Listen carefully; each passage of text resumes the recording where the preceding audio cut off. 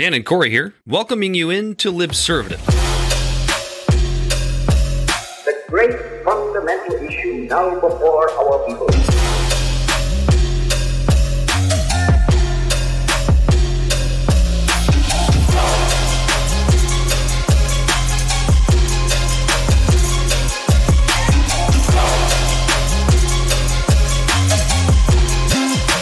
We, the people, cannot turn back. Yeah. Welcome right. in. Finally back to normal. Welcome into Libservative. I'm not sure what this big thing is on the screen here, Corey. I got it. Is that like I was our adjusting my mic? Is that like our backup thing? Corey's the one that controls all that. He's Corey Yeah, Walsh. it's the B screen. And he's Dan Griffin, and I am back from a week and a half long adventure across the coast, across the country. An exhausting vacation. Actually, we were talking a little bit pre-show. Corey could probably just go ahead and write a book based on his train ride and the people that he met on it. Yeah, no, it was pretty cool. I'm probably gonna do a monologue on it next week. I didn't get to it this week, but yeah, from jewelers to oil rig people to people in the army to people in communes, left, right, center. The thing that black, seems interesting white, brown. about riding the train across the country is that pretty much everywhere you are, at least according to what you've told me, Corey, is that you basically have no cell phone service and you're forced to talk to people. Mm-hmm. Yeah. Yep. On this close-quartered little torpedo hurtling through the middle of nowhere at 55 miles an hour. If you got the time, I recommend it, man. The train ride is really fucking cool. And I'll have to, maybe I'll post some pictures on the page to show like all the different stuff. And speaking of the page, if you're here and you're listening, make sure to like, follow, share Facebook on all of our social media and podcast platforms. We are on Facebook at Libservative. We are on Twitch and Twitter and YouTube at Libservative Pod. We are on WordPress at libservativepodcast.wordpress.com. That's where you can find the transcripts to our monologues. You can reach us directly at libservativepod@gmail.com. And we're on TikTok, which we still haven't. We're there. Especially this last week, I haven't posted anything. I promise we post daily in most effects, but I've been traveling the world. Hey, look, seeing a bunch of wild shit. It's just the two of us. We're the only people that work on this. We don't have a ton of help. Corey needed a vacation, so here we are. Yeah, and I definitely had one. You see this bottle? There's only maybe 4 fingers left in it in the bottom. I bought this before I hopped on the train and then drank most of it in 3 days. Basil Hayden aged subtle smoke. Kentucky State Bourbon. Let me tell you about that Donald Trump. He's I was on the train going, let me tell you why you're wrong. No, it was a lot of fun. It was really cool. And one thing that I got out of this, everyone is generally just nice, good-natured folk. Everyone is. Whether it was someone on the left or the right or, all over the spectrum, everyone was just super friendly and kind. And I was going to ask, did you have any political conversations with people? I had quite a few. Yeah. I mostly listened to other people's because I was pretty inebriated. And that's the wrong question. I was on a vacation from my problems. So I just let other people talk because I wasn't going to just sit there on the train this whole time and go, listen, this is why you're wrong. Did you ever get the feeling that you could have a good faith conversation with these people? I mean, everyone else was having good faith conversations of their own. I feel like I could have interjected. I just didn't have the gumption to. I was enjoying the scenery, just enjoying myself. So basically what you're saying is that when people are stuck in a train car together, they have to sit in the train car together, right? They can't get up and leave, right? They can't get off the train. And it doesn't have to do with, 240 characters in keyboard warrioring about how evil Trump supporters are or how evil the pedophile Democrats are. When they actually sit in a train car face to face talking to each other, it's amazing. You might actually engage in a decent good faith conversation when you interact with human beings that way. Yeah, the way people are careful not to offend each other about things. It was interesting. If it was on social media versus in person, it would have been way different. So for example, when we met people in person who were definitely conservative, they would say, "Oh, well, you just stay away from Portland. That place is really, really weird and liberal." And we were all up in Portland's guts for a couple of days before that, and we loved it. It's like a Ferndale times a million, and it's quirkiness and weirdness, and it's just a great, great time. And we were like, actually, the one girl she's like, actually, I'm thinking about moving to Portland. They're like, oh, I'm sorry, I didn't know. And it's like, it was just funny to see that, like, they quickly put away their little political opinions to just keep a conversation and keep it friendly and keep it light. And it's not like if it was online, they'd be like, oh, well, you're an idiot, stupid Democrat libtard. But like in person, it was like, oh, I'm sorry. I didn't mean to offend you, you know? And she's like, no, it's fine. You know, like I like the quirkiness and things like that. And it's just enjoy walking through human shit every day. Dude. Dumb libtard. There are a lot of homeless people. Mm-hmm. In Portland. It's absolutely astonishing to me that like just like every 30, 40 feet there's a tent. Now, like that's why that doesn't really bother me. I mean, you know what I mean? Like I still really enjoyed the city. It was a lot of fun. The cool dive bars, the sights, the scenery, the people, everything was great. But yeah, they definitely have a very big homeless problem. Well, it didn't bother you, but do you think it would bother you if you lived there? I guess it would depend on where I live. So I was talking to a friend that lives there, the wedding I was standing in, and he said that it's a weird thing that's happening in that city because what they're doing is like they're kind of like pushing all the homeless out of like the nicer neighborhoods and letting them go to like the cheaper neighborhoods. And then the laws like protect them technically everywhere of where they're allowed to stay, but they're like not necessarily enforced, or like they're kind of pushed aside in like the really nice neighborhoods, and they force them all into like the poorer neighborhoods. It's like an interesting reverse gentrification thing going on there. Yeah, kind of. Yeah, is that a thing? I don't know. Yeah. So stay tuned for Corey's memoirs. And his train ride across the Corey's country. Travels across the country. There's a number that's been. Hi, Amy. Around. Welcome to the page. There's a number that's been floating around a lot today. That number is 40. Corey, do you know what that 40 represents? The degree in Michigan right now in Celsius. No, but close. You were almost dead on. It's the number of feet away that the January 6th rioters allegedly got from Vice President Mike Pence on that fateful morning. Yeah. I heard about that. At the Capitol. I've seen this like all over the place. Like, oh my God, how close the rioters were to taking out Mike Pence. And like, I'm looking at this number 40 and I'm going, I think most Americans care a little bit more about the number 8. You know what that number represents? The inflation, the percentage of inflation. And I'm not one of those people that's going to like jump on and be like, oh, you shouldn't care about what happened on January 6th because gas prices are too high. That's not what I'm trying to say. What I'm trying to say is like, that's the pulse of the American people right now.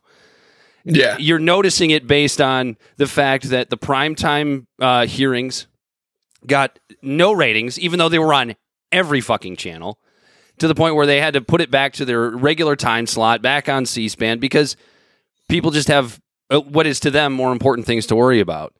So I did still want to break this down only because I still find it fascinating for various reasons. One is that this is one of the things that it just frustrates me about Democrats all the time. Even though I've voted for this party my entire life, I'm rethinking that considerable. Okay, Elon Musk. Yeah, well, no, well, I'm not just going to jump over and vote Republican either. Like, let's take a step back on that one. But it's so frustrating me because you can see what they're trying to do, man. Like, this is a push to scare Democratic voters to the polls in November because they know they're going to get bushwhacked. I mean, for historical reasons and for reasons that they put on themselves. I mean, parties that have this much power traditionally get smoked in the midterms, Republican or Democrat. Like, that's generally what happens in midterm elections like this. The Democrats are just making it easier for the Republicans this time. And don't get me wrong, the Republicans are doing some things that are kind of, giving some clout back to the Democrats as well. Like, neither party can seem to figure out what the hell they're trying to do to win these fucking midterms. But like, that's what I see this to being, because I think we're 3 hearings through now. I'm losing track already. But it's all just a bunch of shit we already know and playing on our emotions. And like today's hearing, what was it about to you, Corey? It was about it was mostly about Mike Pence and about this push of just letting the American people know what they already know, which is the election wasn't stolen. We already know this. Like where's the new revelation, right? Some people, Right. some people are saying the one. Ginny Thomas thing, which you've looked into a little bit. Yeah, that's the only thing that I found in it. That's such a weird angle in all of this.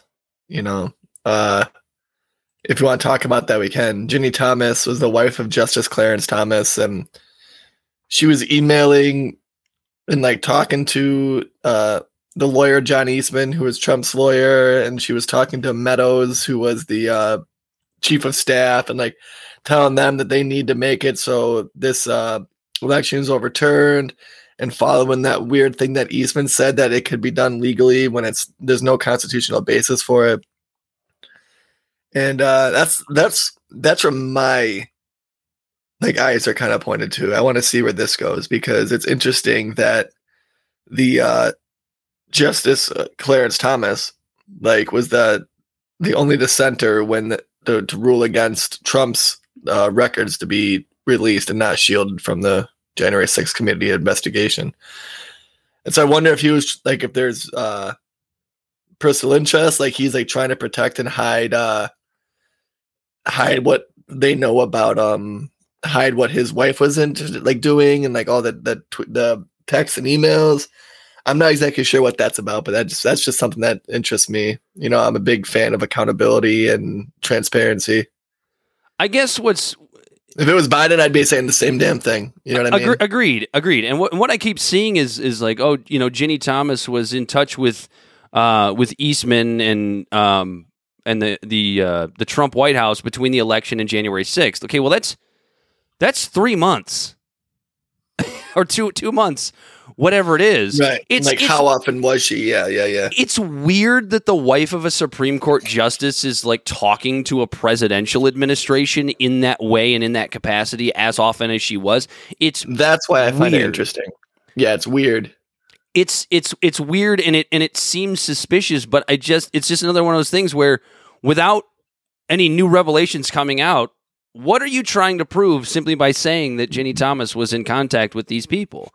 It's because they're scared that Trump's going to win, so they think with their playbook that worked in 2016 of just disparaging him more and more is going to work in 2020 and 2022 or 2024. I mean, it's so funny because they did talk quite a bit about Eastman and his little conspiracy about how he was telling Trump that Pence had the power to overturn the election results, and all I can think of is Donald Trump sitting there listening to him going, "John, I like what you're saying. Let's go with that. We're gonna run with that." That's what I think it was, because Trump's this person that he's so. I don't even want to use the word maniacal. I just think he's kind of dumb and super and a super egomaniac. And when somebody tells him something that he wants to hear, he just runs with it. It's exactly what happened. I think that was his entire presidency. That's what it was for this January 6th situation.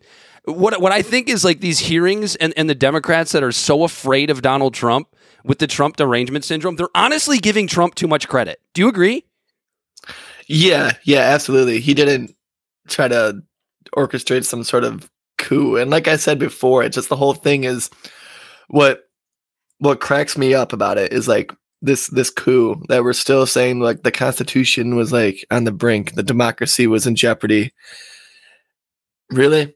You know what I mean? Really, all it takes is 100 people or so to bust into a building, and then just like I said before, just have squatters' rights, and then just get to chill in there, and then that's it.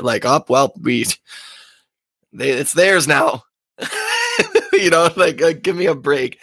It was a riot. It was the same type of thing. There's people in there talking about how they want to tear the whole system down and change it. Sure. But that happens in every protest I've ever been to, every riot. I've never been to a riot, but protest. Yeah. Every protest I've been to, they've talked about tearing down the system and putting in, and fixing it. And it's rhetoric. So that alone doesn't bother me. Breaking into the Capitol, it's shitty. That idea of what they did, the trespassing, and they're getting fines.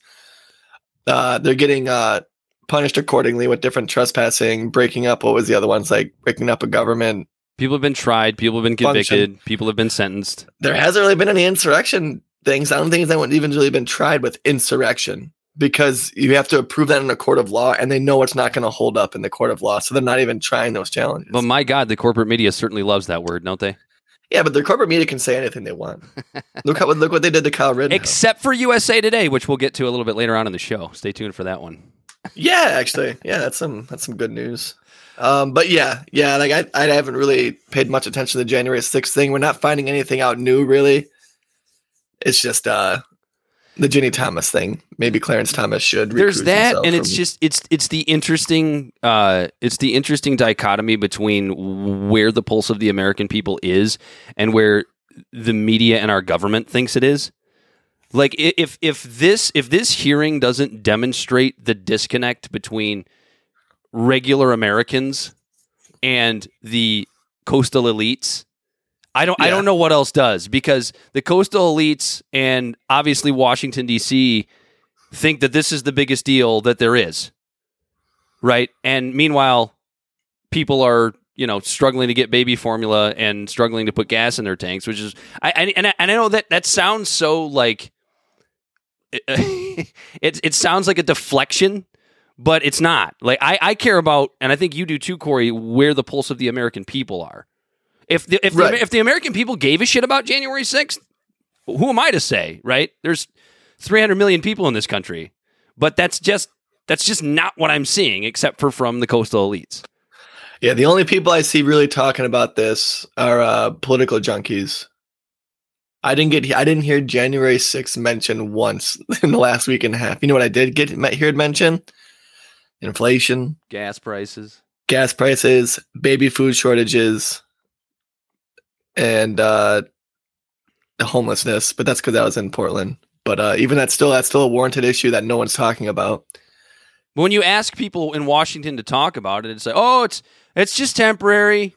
It's temporary. The Fed's gonna. I think the Fed's gonna is raising interest rates again now by 0.75. Yeah, 0.75%. Yeah. Again. Yeah, it depended. Like I was saying, like when I was in Hood River, there was a guy telling us, "You got to stay out here in the Dells. Don't go into Portland. It's dangerous. There's shootings and it's crazy there. It's this big liberal city." And I'm thinking, well, first off, I'm from Detroit, so Portland's pretty mild, bud. But it was just really fun when you meet people. Like even though we were only like an hour away from Portland, like how red it got really fast. That's very similar to here, right? Like if you very similar to here. You can go from downtown Detroit to like the Ortonville area north of Detroit in an hour, and you're going to see "Let's Go Brandon" flags every other house when you get that far north. So that's the thing. It's like it's this weird constant concentration of elites wherever they are, or at least the people that support them. I don't know. Look, it's pretty obvious to me that people just don't care. And I don't care who fixes it. I don't care how it gets fixed. I just care that it gets done, or at least there's some attempt other than, oh, well, here's the Fed. Here, Fed, you figure this out. Yeah, and that's just it too with that like everyone tries to. Our representatives have created a bunch of BS institutions and bureaucracies, and they just pass everything off to either those or the Supreme Court. They don't do their own damn job because they can't. They're paralyzed because they're so hyper like partisanship. You know what I mean? They're just cut to pieces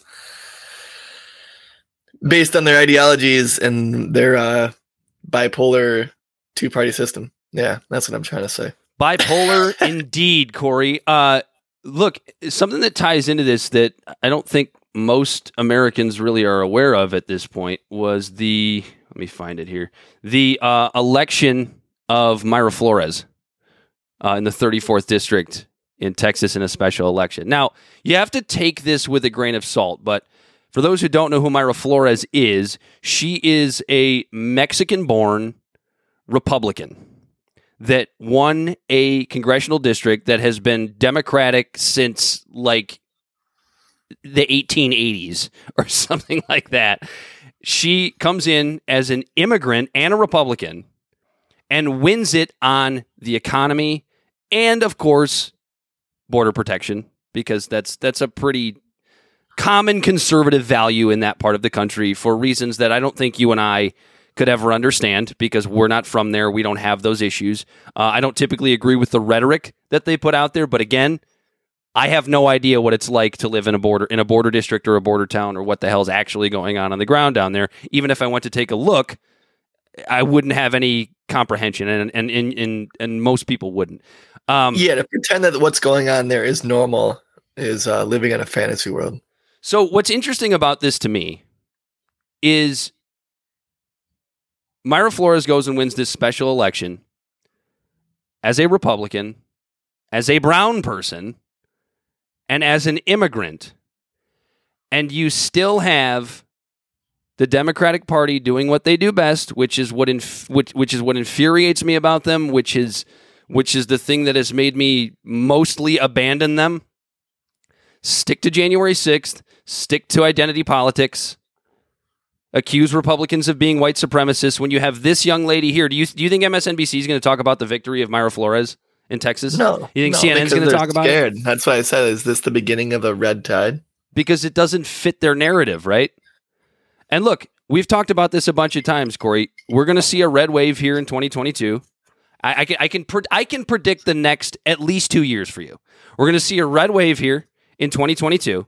We're going to have a Republican House, we're going to have a Republican Senate, and we're still going to have a Democratic president. And all we're going to do is have Congress and the president slinging mud at each other. The president doesn't get anything done, or the president blocks Congress, a Republican Congress at every turn. He vetoes every bill. And then Biden will come on TV and he'll say, the Republicans won't compromise with me.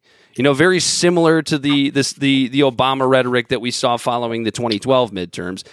And all we're going to see is these two asinine parties pissing and moaning and bitching at each other and blaming the other side. Because if you blame the other side, you don't actually have to do anything. And how do we know they're going to do that?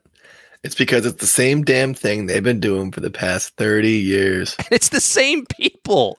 It's the same people for the past 30 years. The average age of a House rep, I believe, is like 74. What are we doing here? Gross. Back to the Mayra Flores thing, though. I think you do have to take this with a little grain of salt because this was a special election. Nobody fucking turns out for these things. She won with under 15,000 votes in a district that typically, let me go back to the 2022. Where's the general? 2022 general, or 2020 general. Yeah, and in a district that generally is going to get about 200,000 votes in a general election.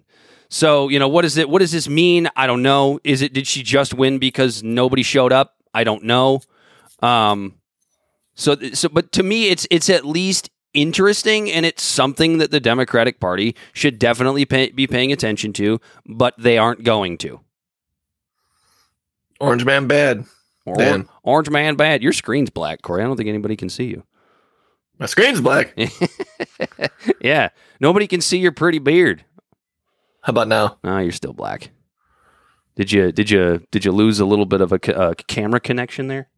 I don't think so. I'm seeing it on my screen. Let me reset this. Boom. I'll be right back. All right. I'll just talk to myself here. No, look. If the Democrats don't pay closer attention to what's actually going on, because I think this is indicative of what we saw and sort of a furthering of what we saw in 2020, which is that we saw more Latino voters voting for Trump. That's the direction it's trending. We're also seeing Texas oddly become a little bit more blue because we're getting that California migration to places like Austin and Houston. But to me, the more interesting I don't think there's anything that Republicans can necessarily do about the California migration. That's just going to happen.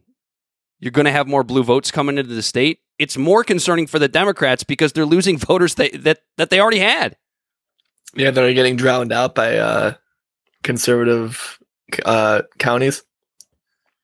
I had an interesting thought as you said that. I wonder if we're seeing, because right now, you know, that the polarization in our country is so like geographical that I wonder if we're seeing that, like, as the blue states leave their little homes of like their blue havens and blend into the red, if their views will get a little muddled and we'll find more of a common ground with a lot of people. Does that make sense?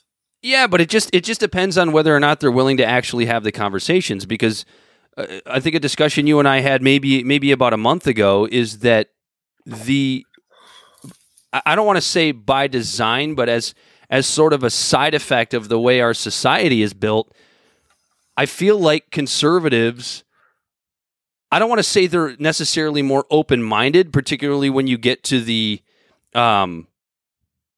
far corners of being to the right, but they're more inundated with like liberal media and liberal films, and they're kind of forced to interact with liberalism in a way that I just don't think liberals are.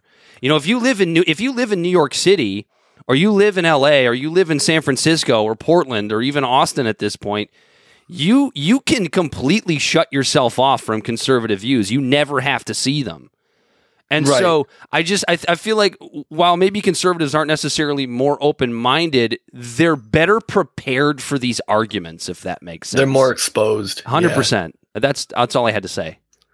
Yeah, no, you're right. I mean, you figure they're going in, especially in like they're digesting the culture, which we have right now is very liberal. And they're hearing a lot of liberal views, and then they're going home and digesting their conservative news outlet. So they're seeing both sides of the topic. Now, their counterbalance to it is obviously probably very flawed if it's Fox News, but they are still hearing both sides versus someone who just, lives in a liberal area, and just digests liberal stuff at home and then goes out and then everything's pretty liberal. The schools, the institutions, everything. And then they come corporations. Home. They come home and they watch Rachel Maddow and go to sleep and do it all over again the next day. I love how it's just Rachel or Tucker. Is it just our faces for the left and the right? That's the caricatures we have for anyone who we think watches establishment media. You know what's funny is like we say that, but it's as far as establishment media goes, they are, but they're really not that representative of the left or the right at this point. They're not really representative of just the a part of feel. Of the crazy cog in the wheel that we call the establishment, which is really I don't know what made me think of this, but so when I was on the train, just a little tangent train story for you. I'll probably be pulling these out every once in a while, but I'm sitting there and like it literally, this was the perfect imagery of like what our political system and like our government establishment is. It was the perfect representation. So I'm sitting on the train. We had a service stop. We were in Havre, Montana, I think, if I said that right. It was either Whitefish or Havre, and it was the service stop. So the fucking guy had to come up with like the septic tank truck and like take the shit out, Dude, this fucking poor guy must have been his first day because he didn't have it hooked up right.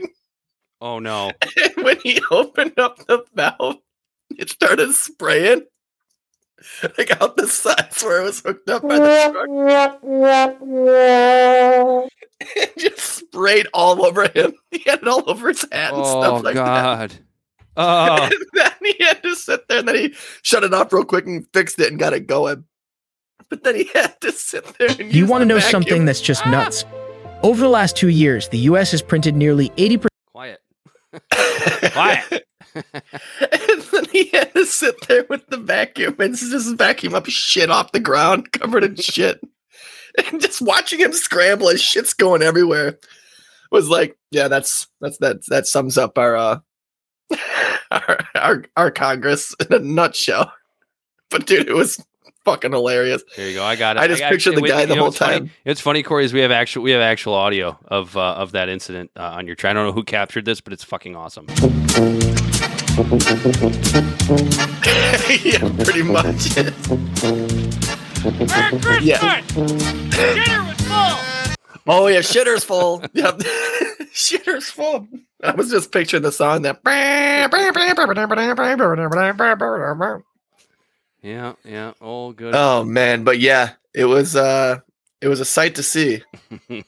That's a nice little train tale for you. And the shitter being full is a nice comparison to Congress. Sounds like there's an unhappy child in the hallway. There's something happening out there. Hopefully he didn't have to empty the shitter. Well, You want to talk about this bipartisan gun deal? We want to talk about some good news, although a lot of people would actually find this to be bad news. But yeah, it's a compromise that's going to make people on both sides unhappy. And if that's what it has to be, then we might be onto something. But yeah, isn't the mark of isn't the old saying the mark of any good negotiation is when both sides walk away unhappy? Yeah, I believe so. But you also have the no compromise gun people that are just, because they don't really understand what the word infringe means. Yeah. There's a big difference between infringe and inconvene. Yeah, they throw the word infringe around a lot, and they don't really know what it means, and I don't think they understand that word actually does leave room for regulation. It's another topic for another day. But a bipartisan group of senators struck an agreement on gun safety over the weekend in what could be the most significant measure on the issue in decades if the legislation passes. So here's what was in it, or what is in this kind of handshake deal between 10 Democratic senators and 10 Republican senators. It's going to be increased background checks for gun buyers, and I think, if I'm not mistaken, so under 21. So 18 to 21, increased background checks for gun buyers. They're talking about incentives. Now that includes not just pistols, but long rifles as well. Yes. Also the state incentives for instituting red flag laws. They're closing the boyfriend loophole, which honestly, I don't care what kind of gun rights person you are. This is a good thing. Yeah, I don't understand how it's the boyfriend loophole. How if you have domestic violence or restraining order against someone, if you're married, then you can have you can lose your rights to your guns. But if you're a boyfriend, it doesn't count. Right. It doesn't make any damn sense to me. So I wanted to also add that the background checks you're talking about wouldn't just be federal, but it would also bring in state and local law enforcement, which is a big thing because sometimes you can break the law federally, but then a state and local database might not read that, and vice versa. Right. And if you have a small domestic disturbance or domestic violence case in a local area, it's not going to be in federal. Boy, can you see that group of IT nerds trying to get that right? Mental health support and school safety resources. So basically throwing money at something. And this is the one that kind of concerns me because it's the one that makes sense, right? But it just gives so much opportunity for our government to bungle it up like everything else. And that's the problem. And I don't care if you're a Republican or a Democrat. Our government does a really shitty job of allocating resources and spending money effectively. Just go back to Corey's, private park versus public park story. It wasn't yours, but you're the one who found it here on the show. Federally licensed firearm dealers and straw man purchasing. So they're going to have stiffer penalties for. Did I say straw man? I meant straw purchasing. Straw purchasing, yeah. Yeah. Changing or clarifying the definition of what a federally licensed firearm dealer is. So this is the one that folks point to that shuts down the argument of, all gun legislation does is hurts the law-abiding citizen, right? Because criminals still get guns illegally. They're not going to stop getting guns illegally. Well, this stops that. This helps stem the tide of guns being purchased for people. Right, through straw purchases. So somebody that can't have a gun will still get a gun. Yeah, which I'm okay with. If you want to be a responsible gun owner, then you have to be responsible. Your gun has to have some sort of tracker because if something happens and it gets taken from you, it can be does that make sense? It's like a car. When you have a possession that's really important, or it can be used for things that you wouldn't have the intent for, I guess. The guns have a registration number, and to have that registration number attached to you, and I just think is important because then if it's found somewhere else, it helps build I guess, I don't know. To clarify, I think I know kind of where you're going with this. To clarify that doesn't necessarily mean that you and that registration number have to be in some database that law enforcement can look up. You just have to hold something, a card that says the gun is legally yours. Yeah, a card or something where that number on that gun matches the card in the whatever it is, a card, a tattoo. I don't give a shit what it is. Which right now, if you buy the gun legally yourself, that's already in place. It's guns that are being bought for people that aren't supposed to have them by other people. Like, let's say you weren't supposed to have a gun. I went and bought a gun and then just gave it to you. Yeah, and I would purchase it from you through a straw purchase.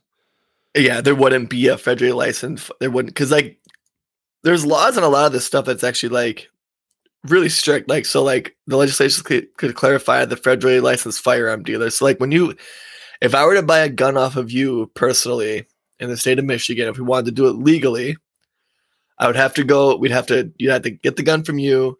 I'd have to go to like a dealer who has the federally licensed firearm, the FFL license, and then they would have to do the transfer with the registration, almost like going to SOS for a car. Mm-hmm. Secretary of State in Michigan or DMV in other states. So Does that make sense? It does, but to me, I look at this the mental health support angle of this, right? So I was listening to this isn't a guy I always agree with because he's sometimes a little too liberal for my liking, but what's his name? I already lost it. Damn it. Richard Wolff, the economist.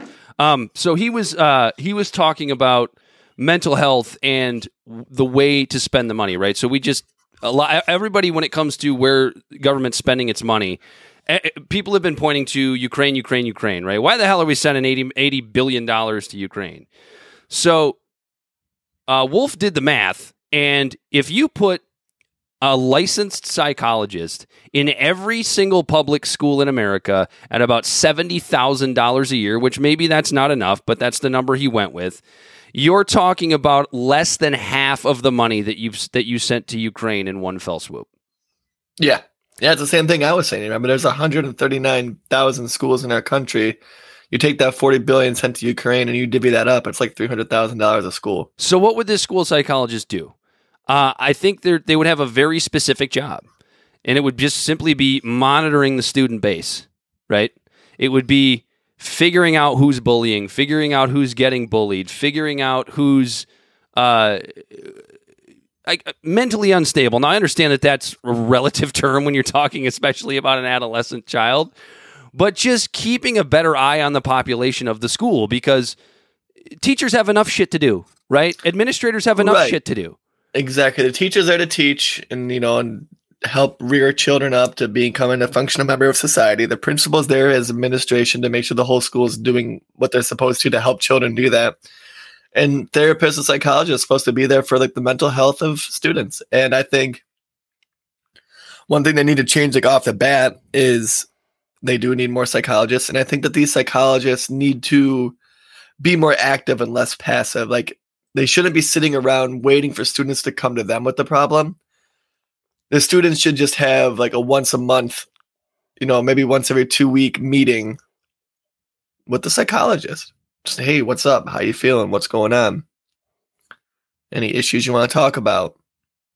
Things like that. I think that alone would help, catch a lot of slips through the cracks, I guess. At least when we're talking about, school shootings. Right. Or just in general, just the mental health for children, because it doesn't that's the thing. Everyone always goes to the school shooting because it affects other people, but there's kids that just have mental anguish and they're offering themselves that no one talks about all the time. And I think this would circumvent that. It would circumvent self-harm. It would circumvent people lashing out at other people and bullying and stuff because they have their own mental health issues. I just think it would be good for the mental health in general of the students. The other one that I'd liked, what was it? State incentives for red flag laws? No. So that's the one that I don't like. Yeah. The red flag laws. Yeah. Stop purchasing, shore that up. Sure. Mental health. Absolutely. The increased background checks for gun buyers. I'm okay with that. Like, it's something that's already done for pistols. It just can be expanded to rifles. That's the sound infringement. The red flag laws is the one that just kind of stops me in my tracks a little bit. Even me, and I'm, First off, it sounds great on paper. Yeah. It sounds great on paper. It sounds great to if you have somebody mentally unstable to take their gun away, sure. But it's a process that is going to be similar to a restraining order. And it's just a process that I just don't honestly think will work, honestly. It's too arbitrary. Yes. When human beings are, and I understand it would be court ordered, but still, a judge is still a person, right? When you're talking about somebody like, say, I don't know, it could be a pissed off girlfriend. Who knows? Right. A pissed off boyfriend. Pissed off boyfriend. Right. Yeah. Right. Is there going to be countermeasures or any sort of fallback for somebody who is doing this out of like anger and like in bad faith, to where, let's say it's someone who just wants to piss off an ex, so they call and say this guy's unhinged, he needs his guns taken away when there was no threat. Is that person like people who claim fake rape? Is there going to be punishment for these people who cry wolf? Because if there's not, then we're setting up a door for the whole judicial system to be bogged down with a bunch of bad faith actors in situations that because someone's pissed off at someone. And all that's going to do is bog down the system and make the other red flag laws in a situation where it would be helpful less impactful, because the judge is going to be busy dealing with 3 other cases that are bullshit. 2 words: Amber Heard. Right. Like, could you, just using that as an example, like, could you imagine if Jussie Smollett, if there was because I don't know where they lived or whatever, or if the state that they lived full time together had red flag laws or whatever, but let's just say that they did, and this was a real thing, and Amber Heard calls the police and says, Johnny's been abusing me, he needs his guns taken away, and then it had taken all the way up until this defamation lawsuit for him to get his fucking guns back. Like, you've removed this man, right. You've legally removed this man's rights to legally own a firearm for whatever it is, 2 years, or 6 years or whatever it's been. Now, I'm sure he would have gotten him back before that, but who knows how long, right? You're literally having you're waiting for the courts to move through a slow process. Meanwhile, you've lost your rights to right. To bear and arms. and then it would be similar to a restraining order. Like, it would have to be signed by a judge, so they'd have to so the person would have to call the police on this person, and then they'd have to go to the police station, file like a red flag thing, and then a judge would have roughly 24 hours to sign the waiver for it. And then the police are going to have to go and track down that person. So we're talking 2 or 3 days of this person that's already calm, possibly. It's just, it sounds good on paper, but when it comes to actually implementing it, I just don't see it being that impactful. Not that impactful at all. You know what else sounds good on paper? Communism. How well did that work out? Right. But yeah, no, like the intentions there, I don't think that it could it definitely could be used nefariously. I could see issues because now you're adding an unnecessary interaction with people who might not need the police to show up to their house, and they're the furthest thing from their mind is the police showing up at their house. And the police are going there thinking they're going after someone that has a red flag issue. And you have someone just passed out on their couch, in their bed, sleeping with their wife, and then they hear someone at their back door trying to break in. They don't think it's the police coming to take their guns. They think it's a burglar. They're coming thinking the guy has a gun, and then it just spells out a recipe for disaster. We want bloodshed. less unnecessary reactions or interactions with the police, not more. Right. Yeah, so you understand what I'm saying? Like, I don't think red flag laws are just gonna work. It just puts an undue burden on the judicial system. If someone's going nuts, I don't think it's the really shitty, slow judicial system is going to circumvent them doing something if they're actually unhinged. I don't think. Yeah, it's just, I don't know. It's just, that one's not the answer. I like raising weight. I like raising the age. I like the boyfriend, nixing the boyfriend loophole.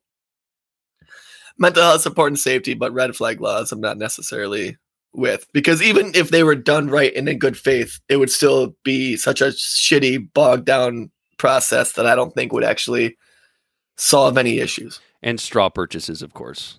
Yeah, get rid of those. That one's a little bit interesting to me too, because it's like I don't think that's going to stop. I don't think the fear of penalty is going to stop straw purchases. Well, and that's the thing. Well, yeah, like, I mean, it might, but like, here's the thing. It's like, one thing that doesn't bother me about it either is like, because you and I can both legally own guns, I can still buy you a gun and give it to you as a gift. That's no problem. It's buying a gun for you if the government doesn't think you deserve one because of felonies, crimes, and things like that. So like, I can still go and buy people guns. It's just giving them to people who aren't supposed to have them. And the other thing is like, how do you know? You know, how do you know that I'm legally not supposed to have a firearm? I haven't told you. Are you supposed to be the one that looks that up? No, that's true. You know what I mean? Like it's just, and I know various state laws are different with regards to straw purchases. I understand they're not the same everywhere, but in the states in which they're pretty damn loose, how do you know? Yeah, Ryan actually said, yeah, a lot of these gun reforms are pathetic, light bullshit, performative. And that's what I was kind of saying about the red flag law. It just sounds like something like that might try to help someone sleep better. Well, and that's, but it ain't gonna do nothing.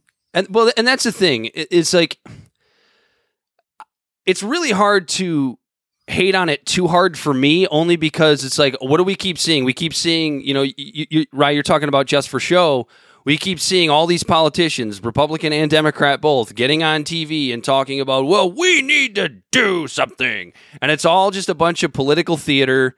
You know, you got lot of it is, yeah. You got Matthew McConaughey going to the White House and saying fucking nothing. And so, like, I like the speech, though. It was pretty emotional. Whether or not it's for show, it's at least a little bit encouraging, even if it's only 2% encouraging to see these two sides coming together and maybe trying to do something. Now, here's the thing. This is not set in stone, right? This still has to be written in a way where you're going to keep all 10 of these Republicans on board. Because if you lose one of them, that brings the filibuster in play and the whole thing's fucking dead. So I have a feeling this is going to change a little bit in certain areas, because I think it's probably going to have to in order for this bill to get to the floor and actually get the vote that the Democrats need to get it to pass. Yeah, no, and I think like the biggest one that's going to be the most important one is the mental health support. If the money goes to the right places, but I'm not holding my breath. And the increased background checks, you know, like a process for under 21, like the Buffalo shooter, for example, he was the FBI. He was held into place. He was held in like mental health institutions and stuff. There's no way he should have been able to buy a gun. Well, and the other thing too is, and I don't see that anywhere, at least in the initial agreement. Maybe it's there, and I'm missing it. If it is, anybody can correct me. But longer waiting periods, at least for people 18 to 21, if you're going to increase the background checks, because when people bring up the word infringe, making you wait 2 weeks for a gun is not infringing on your Second Amendment rights. However, I have heard this argument, and it wasn't a bad one. I listened to it and I respected it. If you make people wait 2 weeks, who's to say that there's not going to be a new law 4 years down the line that says you have to wait 2 months? Now you have to wait 4 months. Now you have to wait 6 months. I do understand the slippery slope argument there. I don't think it's a ridiculous thing to say. I don't necessarily think about it that way, but I do respect that argument. Yeah, no, it is like everything, you know, like once you know, everything can be utilized in a very negative way. Like once you get your foot in the door with something, it's hard to get the foot out. But there are things that we can do. There's things that we can do to fix this issue without infringing on people's rights. And like Ryan said, it's a bad faith excuse about the mental health reform. And I agree because of the fact that the Republicans are constantly saying, oh, it's a mental health issue, but they're not doing shit about it. Mm-hmm.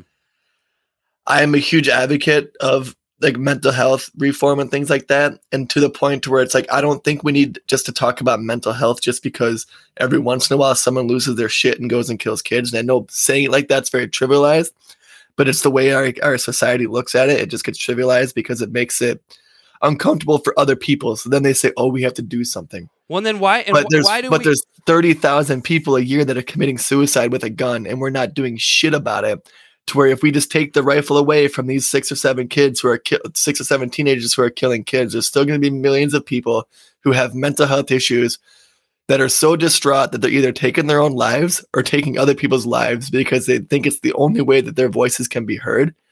And I think that we can circumvent some of this and undo the damage that we're just not seeing, and not just the damage that we see when these like atrocities happen, but the damage that we don't see that's in people's psyches day in and day out, and millions of people in our country are dealing with. And that's just it. The damage that we don't see. Why is it that we only bring up mental health when we're talking about mass shootings or gender issues? It's the only time anybody ever talks about mental health.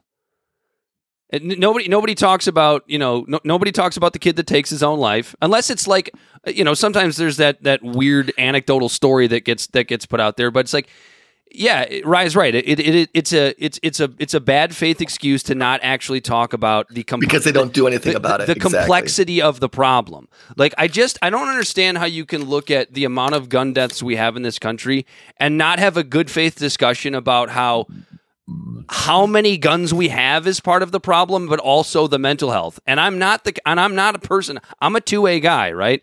But I am the kind of person that thinks it's okay for common sense regulations. Now, common sense is a buzzword, right? Everybody uses it. Nobody knows what it actually means.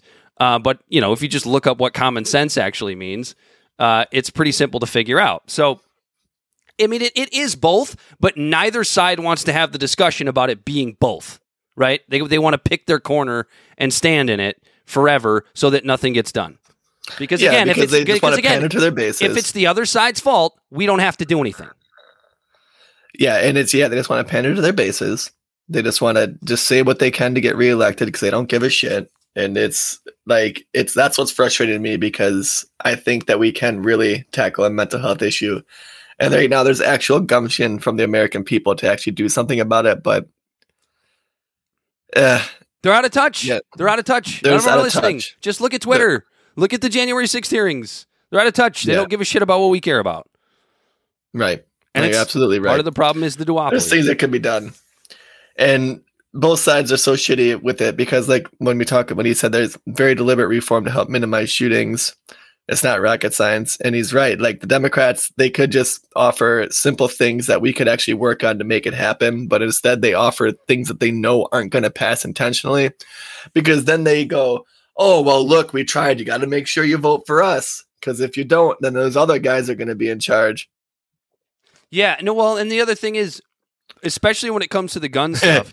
He said even leftists are falling into this vicious cycle. They're buying up guns, and it fuels this culture. No, even Karl Marx said the worker must be armed. It's 100%. And every time these discussions get brought up, I mean, the gun manufacturers love it, because everybody's going to the store to buy a gun. So you're hurting your own cause by just spouting off at the mouth and not doing anything. And part of the problem with this is that Republicans and Democrats, at least when it comes to Congress, and certainly when it comes to, the fringes on the far left and the far right, they are so absolutist about this fucking issue. They are so absolutist about it. There's nowhere for compromise within this. Right. And that's just the thing. sucks. That's why this bill coming out actually, it surprised me that they're actually going this far with it. And I think, like I said, that if we... That's the encouraging part. It's insane to me that we have background checks for pistols, but we don't for rifles. Raise the age to 21, maybe. And this is even just a background check for gun buyers under 21. I think that, me, being a very pro 2A guy, I think that raising the rifle age up to 21 is fine. There's ways that you can get around this, because people will be like, oh, well, my son hunts. And, and shit like that, then sure, if your son hunts, he can use a rifle under adult supervision at 18, things like that. You can hunt up to, I think it's starting at 12. Yeah, and then with a rifle. And then at the you can still do all that. The no compromise people are always like, what's their slogan? It's Second Amendment ain't about duck hunting. Right. Yeah. It's like, you're not helping your cause by saying this wacky shit, dude. No. And we know that. Everybody knows that that's not what the Second Amendment's about. It's not about duck hunting. We get it. It doesn't say you have the right to hunt ducks. anywhere within the Second Amendment. I don't know. It's just I guess what I would say is I'm encouraged by the fact that there's at least a bipartisan discussion. However, I'm very cynical about whether or not anything effective is actually going to come out of it. Yeah, I'm hoping something does, dude. If anything comes out of that, like the mental health stuff, and not just because it's just an expedient trope, like Ryan was saying, as like an excuse, because I really think the mental health, like take the guns away completely. Take the guns away. Let's say there's no more guns tomorrow. Mm-hmm. We're still dealt with an issue where there's tens, if not hundreds of thousands of people in this country who are so mentally distraught that they want to hurt other people or themselves. And that's an argument that leans you a little bit, or at least me, a little bit towards the right-ish narrative on this, is because if you take all the guns away, you still have a lot of shitty mental health and people that want to hurt people. If you take the mental health problems away and you still have the guns, you don't have the people that want to hurt the people, so the guns aren't going to hurt anybody, if that makes sense. Yeah, kind of. Yeah, in a circle there. But yeah, it's you take the guns away and then all of a sudden, like, that's it? That solves our problem? Does that mean that we just don't give a shit about people then? Because the fact that we don't care about all these people with other mental health problems because they're not hurting others, that we don't care? You know what I mean? Mm-hmm. I mean, look, the fact of the matter is Republicans have to get behind the idea of figuring out, I mean, getting experts, like people that actually know the numbers, understand psychology. They have to be okay with getting together and figuring out what makes sense as far as legislation about guns, and people on the left need to understand that we have guns in this country and we have to figure out a way to fucking live with them. And we have to be responsible as hell with them. They're not going away. You know, honestly, I'd say like we have a sexual education class in school. Maybe we should have a gun safety class. Maybe we should have more, there's things we can do if these guns are going to be a part of our culture, like we say they are, and it doesn't look like they're going anywhere, especially now that we have a conservative court. Then we need to really, really focus on the mental health of people in this country that are going to be dealing with these guns. He's right. Yeah, right. You are right. Actually, it is the doors. These damn doors, these damn teachers propping doors open, right? If there was just a guy there with a gun to protect the kids, it's like, oh, wait, they just stood outside. How about we do this? How about we do this? Every school has a former military person and we just take all the doors off. That way nobody can blame the doors anymore. How about in every school we just add 15 soldiers like for Israel and then we just get rid of all the doors? Doors and windows, just wide open. Even in the winter, fuck you, kids. You're going to freeze to death. You're not going to get shot, but you're going to freeze to death. This is what we do, Dan. We arm the children. Ah, there you go. Now you got it. Now you've figured it out.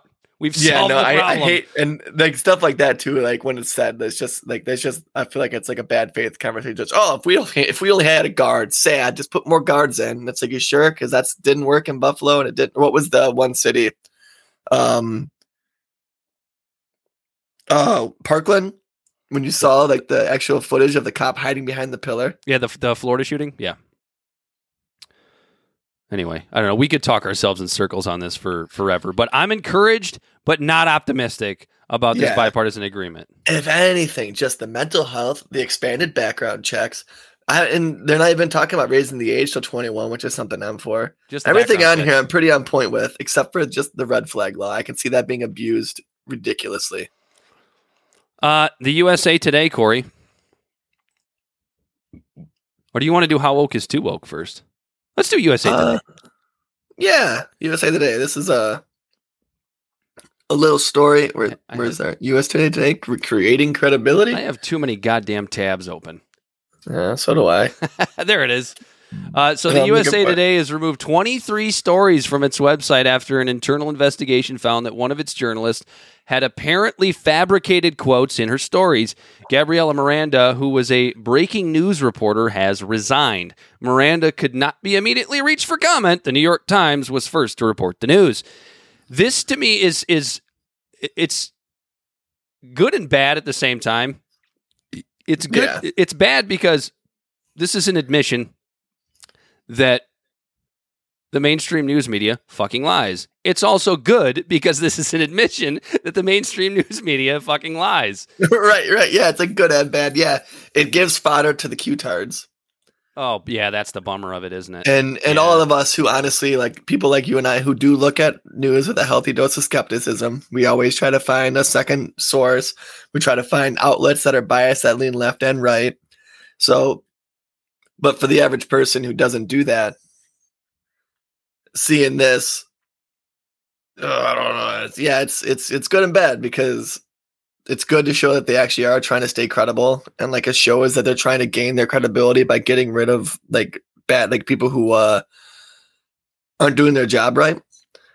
But it also shows that like the news isn't doing their job right in certain scenarios. Well, and I think it shows the activist journalist that that we've been talking about now, probably at least since 2016, when Trump was elected.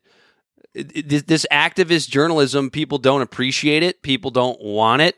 And hopefully what this shows is that the USA Today is going, yeah, we're not going to have this anymore. Because look, we've talked about Taylor Lorenz. We've talked about the Washington Post. We've talked about the lies from the mainstream media and about how infuriating it is to people like you and I, Corey, because when you talk about Trump or you talk about Marjorie Taylor Greene or you talk about Lauren Boebert and you talk about all these fucking crazy people, the actual story is crazy enough. Why do you have to make up lies? And make stuff up. Yeah, I hate it. Thanks, I hate it. But yeah, no, it's good to see the news outlet like catching itself and then admitting it, and like they could have just not said anything and let these 23 articles just fall into the abyss, but they straight up removed them from their website. Yeah, and that's the thing is like when any of these other, major publications, typically the ones that lean left, but the ones that lean right have done it as well. The story will just kind of go away. I think of a lot of the coronavirus hype, right? I think of the way Joe Rogan was reported on, for example, right? And about how there was just lies about this man. There's lies about this man's politics, lies about how he felt about certain issues, and never a retraction. The articles were never pulled down, and they're just off in the ether. And people will just forget because there'll be another fake news. I don't even like using that term. I'm going to redact that statement. There'll be another. You're going to USA and take your statement down. Yeah, there'll be another overreactionary news story tomorrow. Is how I'll phrase it, I guess. Yeah, that's what he just said. Actually, Ryan did. I hope you follow and subscribe, Ryan. You're bringing. Yeah, it seems you're enjoying the conversation. He goes, to be fair, we can't. He goes, what kind of editors do they hire if they don't do shit? They hire them to put out clickbait headlines. That's what they do. And then you click on the article, and the article has nothing to do with the headline. I love that stuff. People will post an article based on the headline. You open the article, it has nothing to do with what the fucking headline says. Yep. But all right. And like the big story always gets more than the redaction. And that's what's frustrating too. Like you have to like almost look for it. Well, yeah, because is the Washington Post going to report that they redacted a story? No, it's going to be up to they'll report on someone else doing it. Oh yeah. New York Post retracts story about QAnon being real or whatever. Remember when they were all losing their shit reporting on how the Daily Beast had to apologize to that laptop repairman of Hunter Biden, saying that he stole it when he didn't? Because they're about to get their asses sued for defamation, so they sent out an actual apology. That's funny. They probably paid somebody too, let's be honest. Had to have. Should we do some municipalities rethinking policing? Yeah, I don't have that article pulled up, but that's your bag. Okay, so I think this is a conversation worth having. So Lansing here in Michigan and other police agencies rethink value of minor traffic stops. Our state capital, don't you know? Yeah, it's the state capital of us Michiganders. So the Congolese immigrant Patrick Loyo was killed in Grand Rapids by a police officer early this month after a tussle following a traffic stop for a mismatched plate. Well, not this month. That was in May, I think, right? When was this article? This article was written in April. So it's a couple months old. But anyways, so Lansing, they're not going to pull over motorists for minor traffic violations such as a cracked taillight or an ornament hanging from a mirror. They're joining police agencies, including Los Angeles, Philadelphia, Seattle, and the state of Virginia, that recently took similar steps as departments rethink the value of having police conduct low-level traffic stops, especially when they end in tragedy. And it just shows that the policies were influenced by cases in which black motorists were shot following vehicle stops, and as analysis of traffic data show, black motorists are far more likely to be pulled over and searched than white drivers. And so what they're going to do basically is they run your plate. If you have an infraction, they just mail it to you. And what I like about this is when it comes to like some of the shittiest interactions with police is being pulled over. They're walking up to a car, whether they don't know who the person is inside. That person is, nervous and like frustrated. They're getting pulled over. They have to deal with someone who has a gun. The officer is nervous because he's walking up with the idea that the other person might have a gun. It's just a tense interaction that could ultimately be straight up just avoided. Like if you have the car, you have the license plate, you could just send the ticket to their house. Well, and here's what's interesting. I like this, and I don't like it at the same time. I like this for the sheer fact of just having less police interactions because, sorry to sound like the libertarian in the room here, but police aren't your friends. What I don't like about it is I almost feel like this is going to make cops a little bit ticket happy, if you know what I mean.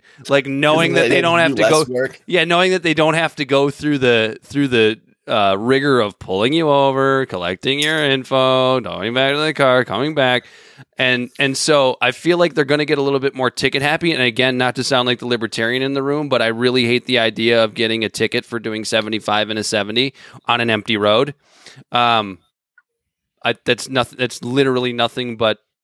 What would an anarchist libertarian call it, Corey? Theft. Yeah, theft. It is theft from the state. Exactly. It's a poor tax. Yeah. So anything that's fined is just something that's legal with a price. Anything that's illegal and the punishment is a fine is something that is legal with a price. Yeah. So I like it for the fact that we're not going to have as many unnecessary police interactions, but I hate it for possible ticket happiness. I'll be actually curious to see how far up Aubrey. Theft in all caps. how far up in traffic's moving violations maybe Lansing or some of these other municipalities go once this is put in place. I'd be really interested to see what the numbers are. It'd be interesting to see the data. Yeah, maybe we'll have to try to remember that and look at that a year from now. We won't. Because then also we have to look at how, like, if it's as arbitrary as something like that, like how well is that going to go in a court system when there's not an interaction? Mm-hmm. And it's a month later, and then the cop, and and you get the ticket that says you have a busted taillight. Please report, to this. You go in and you go, well, it's fixed already, and then it just gets thrown out. I get, yeah, that's usually what you. I mean, you've never Jesus, you ever had a fix-it ticket? Yeah. That's what I'm saying. Like a lot of these would just be fix-it tickets and stuff. Yeah, so not a big. But less interaction. Just any law that's made is ultimately enforced by a guy with a gun, and if we can circumvent you having to deal with a guy with a gun, you're circumventing you having to deal with somebody who might ultimately be your judge, jury, and executioner. Now the hope would be, because I grew up in a small town just north of Detroit. It's about 2 square miles. We still had our own police department. Really small town. It's a small town to paint it inside, surrounded by a bunch of big towns. You weren't just in the middle of nowhere. No. Yeah. small suburb, but same basic concept, right? Like everybody knows everybody. You know who all your city council people are. You know your mayor. You know everybody that lives in the town. And we had our own police department. Town still has it, and it was always the running joke of what the fuck do Clawson police actually do? Well, I know exactly what they do because I've watched them. They sit downtown. They wait to pull over drunks. They wait to pull over speeders downtown. I've watched them. We've all of us have watched them. And so I look at that and I go, those are the types of municipalities that I'd be a lot more afraid, because They already have nothing to do. Now they don't have to pull anybody over. They're going to be writing a shit ton of tickets because they don't even have to get out of the car now. Yeah. Yeah. So we'll see. I'm hoping that like this levels out. Like if we see less dead people, then I'm happy. It's gonna lower the temperature on the gauge, the pressure gauge of like the hostilities between the American people and the police force. Corey, how woke is too woke? Oh, let me tell you how woke too woke is, Dan. I'll tell you how woke too woke is. Perpetuating the school to prison pipeline because children use the wrong words. Is that basically how you put it? Or how the Daily Mail put it, which is a pretty liberal publication, to be honest. You want me to set it up? Or you want to set That it is up? far too much. Too young. Furious parents rally at Virginia Middle School as board suggests punishing children for malicious misgendering and dead naming if they use trans classmates' old names. Yeah, so Fairfax County School Board in Virginia is weighing punishing kids for, quote, malicious misgendering if they dead name trans classmates. I look at this and I go, what if, like, and I understand this is just an anecdotal example, but what if you have like the valedictorian of the class who's grown up with this person right next to them, and they've been friends, and this person just transitioned and just changed their name and just looks over at them. Hey, Jenny, can I borrow a pencil? And Jenny isn't Jenny anymore. She's now Benny, or he's now Benny. Is the valedictorian suspended from school for dead naming Benny? And then pretty much. That's what, like, so I was looking at the actual, I have a PDF file right here of the school board's, like regulations and rules and stuff like that. And it's considered a level 4, which is like suspension. The only thing, and it's up there with like altering an official document, giving false information to staff, fighting. Like it's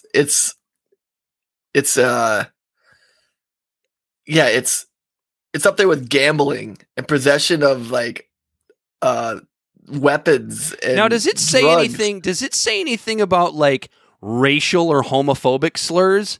Like, okay, so it does include that as well. I was going to say, like, using slurs based upon the actual or perceived race, ethnicity, color, national origin, citizenship, immigration status, weight, gender identity.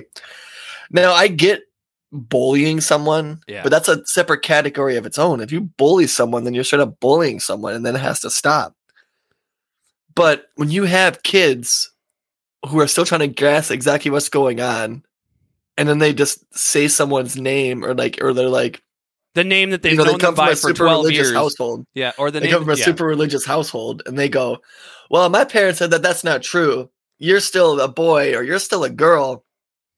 We're now going to be literally perpetuating the school to prison pipeline of putting records on these kids at a young age that can seriously jeopardize their futures. We're talking kids who might just off the cuff say something silly that now we're going to make it to where because they said something silly that even though it might have offended somebody, we're going to ruin their whole life over it.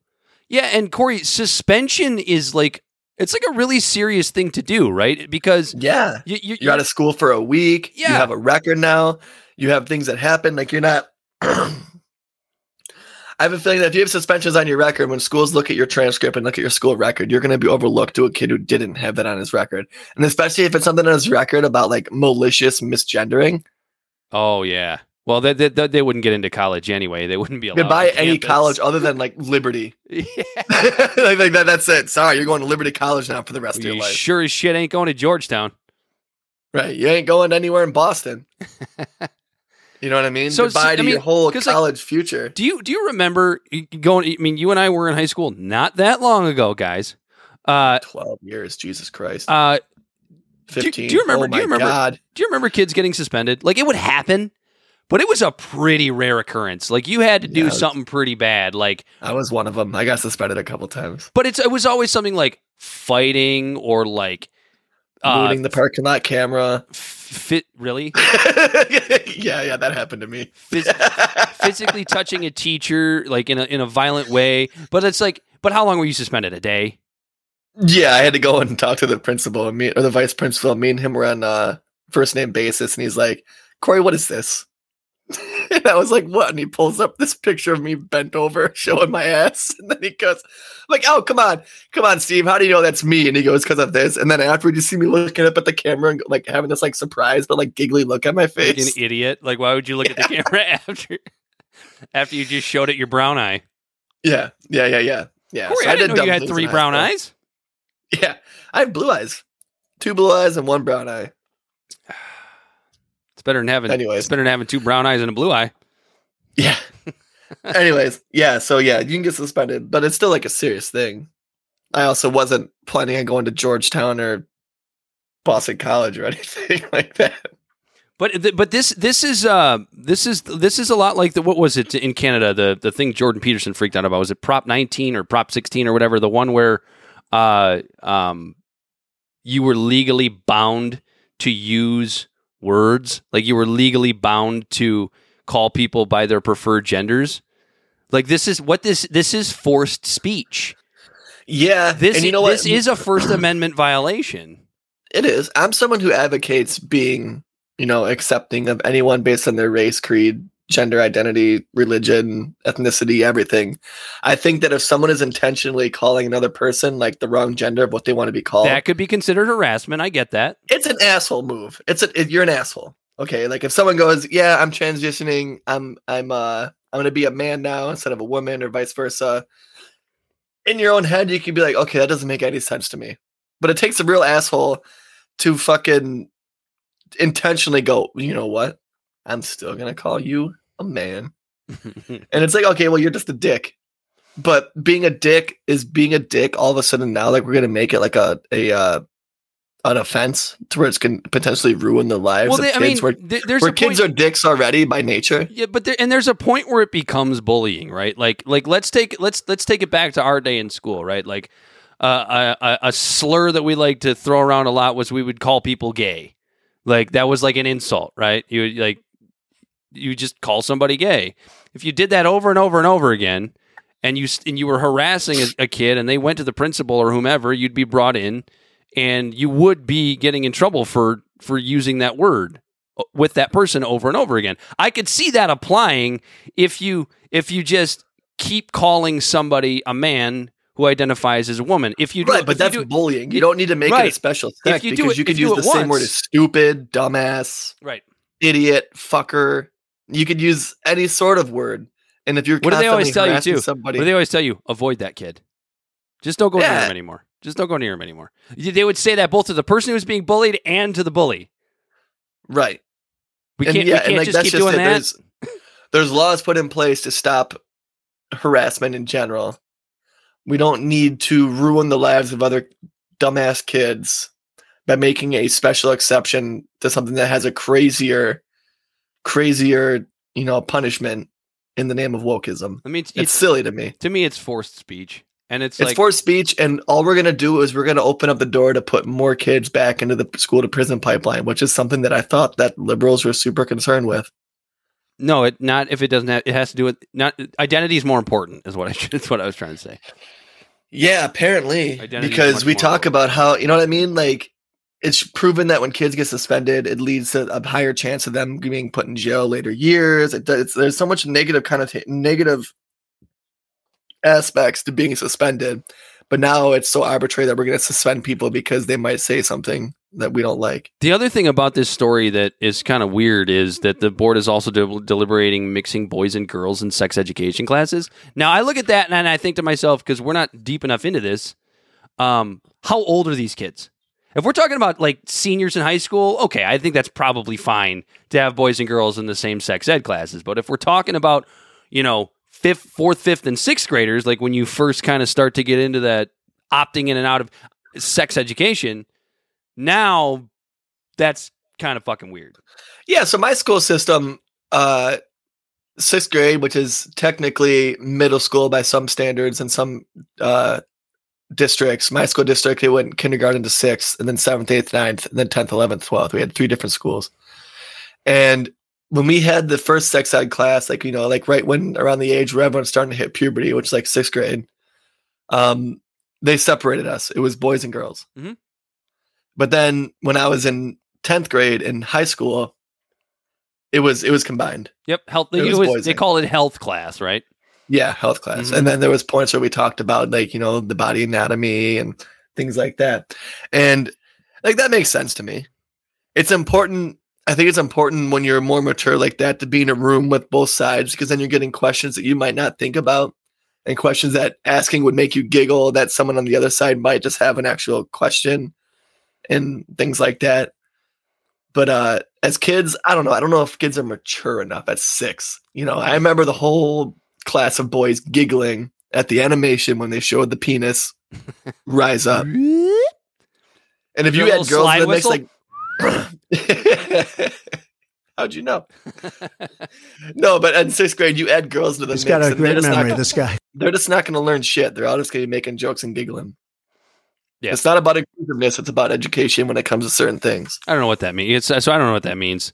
I mean, if you're talking about high school age kids sharing a sex ed class, I think that's probably okay. I don't think there's anything too woke about that. But what is too woke is suspending kids for using words. So there you go. What did we have left, Corey? We forgot one thing. What is it? Where did we get it all? We got the red tide beginning at the southern border, but we kind of talked about that already. Yeah, that was the Maya Flores winning the 34th district deal. I think we covered everything. Well, we do want to set something up for next week. So speaking of identity, and particularly gender identity, I'm not coming out. Relax. Corey and I have decided to view a very, very controversial film by a very, very controversial figure that Corey and I generally don't really like very much. But you got to be fair. And we are going to be watching Matt Walsh's What is a Woman from the Daily Wire. Yeah, Dan's making me watch this. To see what this is. I want to see what it's about. I want to see, is Matt fair? Is he trying to be a troll? Is he trying to push a narrative, which I'm sure he probably is. But I often think it's okay to push a narrative as long as you have a good point and as long as you're being fair. And the reason I got interested in this, honestly, is because I saw a journalist that Corey and I both very much respect who gave this movie a very fair review. Okay, and we're talking about Matt Taibbi. He's obviously been one of the people that have been banished from big journalistic institutions. So he's on Substack now, but he's written 2 unbelievably good books. He's written a lot of good books, yeah. Two in particular that you and I really enjoy, that really deal with the polarization of this country and the way we talk to each other politically, racially, from an identity perspective. And so if Matt was willing to watch this film and give it a fair shake, I don't see a reason why Corey and I shouldn't do that. And we are going to talk about this movie next week on the show and give you our takes on what we think about it. Yeah, we'll definitely that'll be a whole little topic. We're going to talk about Matt Walsh, the man who has the same last name as me, and with every fiber of my being, I disagree with ideologically. But the guy is a master troll, and sometimes I have to respect the troll. Well, and we've talked about this because Ben Shapiro's the same way, Corey. It's like these guys, we disagree with them. We know what they're doing. The Daily Wire is nothing more than another publication that is trying to grift off of the fears of conservatives. I mean, it's no better than what MSNBC does. It's no better than what Occupy Democrats does. They do the same fucking thing. The only thing that gives me an ounce of respect more for guys like Shapiro and Walsh is I do think they are, in certain ways, genuinely brilliant and genuinely smart, but that doesn't mean smart. They know how to leave facts out. That's what pisses me off. Doesn't mean I have to like you. So I think Corey and I are going to have. I think one of the things that makes me interested in you and I watching this film is I think you and I are going to have, in some ways, similar opinions of it, but I also think we're going to have some pretty major disagreements about it, which is going to be an interesting conversation. I'm down. I don't think you and I disagree often enough. I know, right? That's one of the problems with this show, man. We got to get a dissenting voice on here. I know we're two sensible people that like make decent arguments about sensible things with the other one. Even if we disagreed on something, it's like, yeah, I guess that makes sense. It's what it is to be an intellectual idiot. Corey, tell the people where they can find us. Yeah, you could. So thanks for joining the show and hanging out with us. You can find Libservative Podcast on Facebook at Libservative. You can find us on Twitch and Twitter at Libservative Pod. We are on Instagram at Libservative Pod. We are on, you can reach us directly at libservativepod@gmail.com. You can read our transcripts from our monologues at libservativepodcast@wordpress.com. We are also on TikTok, where we haven't made a video in a long time, at Libservative Podcast. Like, follow, share, subscribe. Give us a good review on any of the podcast platforms you listen on. It helps bump the number up. Tell your friends. Yeah, just tell one friend. You hear something interesting on the show and you want to talk about it, make sure you tell your friend where you heard it. We're growing to something here. We like to enjoy it. We like to encourage everyone to join the conversation. New episodes weekly, new posts daily. Live stream every Thursday. Like, follow, share. You've been listening to Libservative. He's been Corey Walsh. And he has been Dan Griffin. And we are out of here. Peace. We, the people, cannot turn back.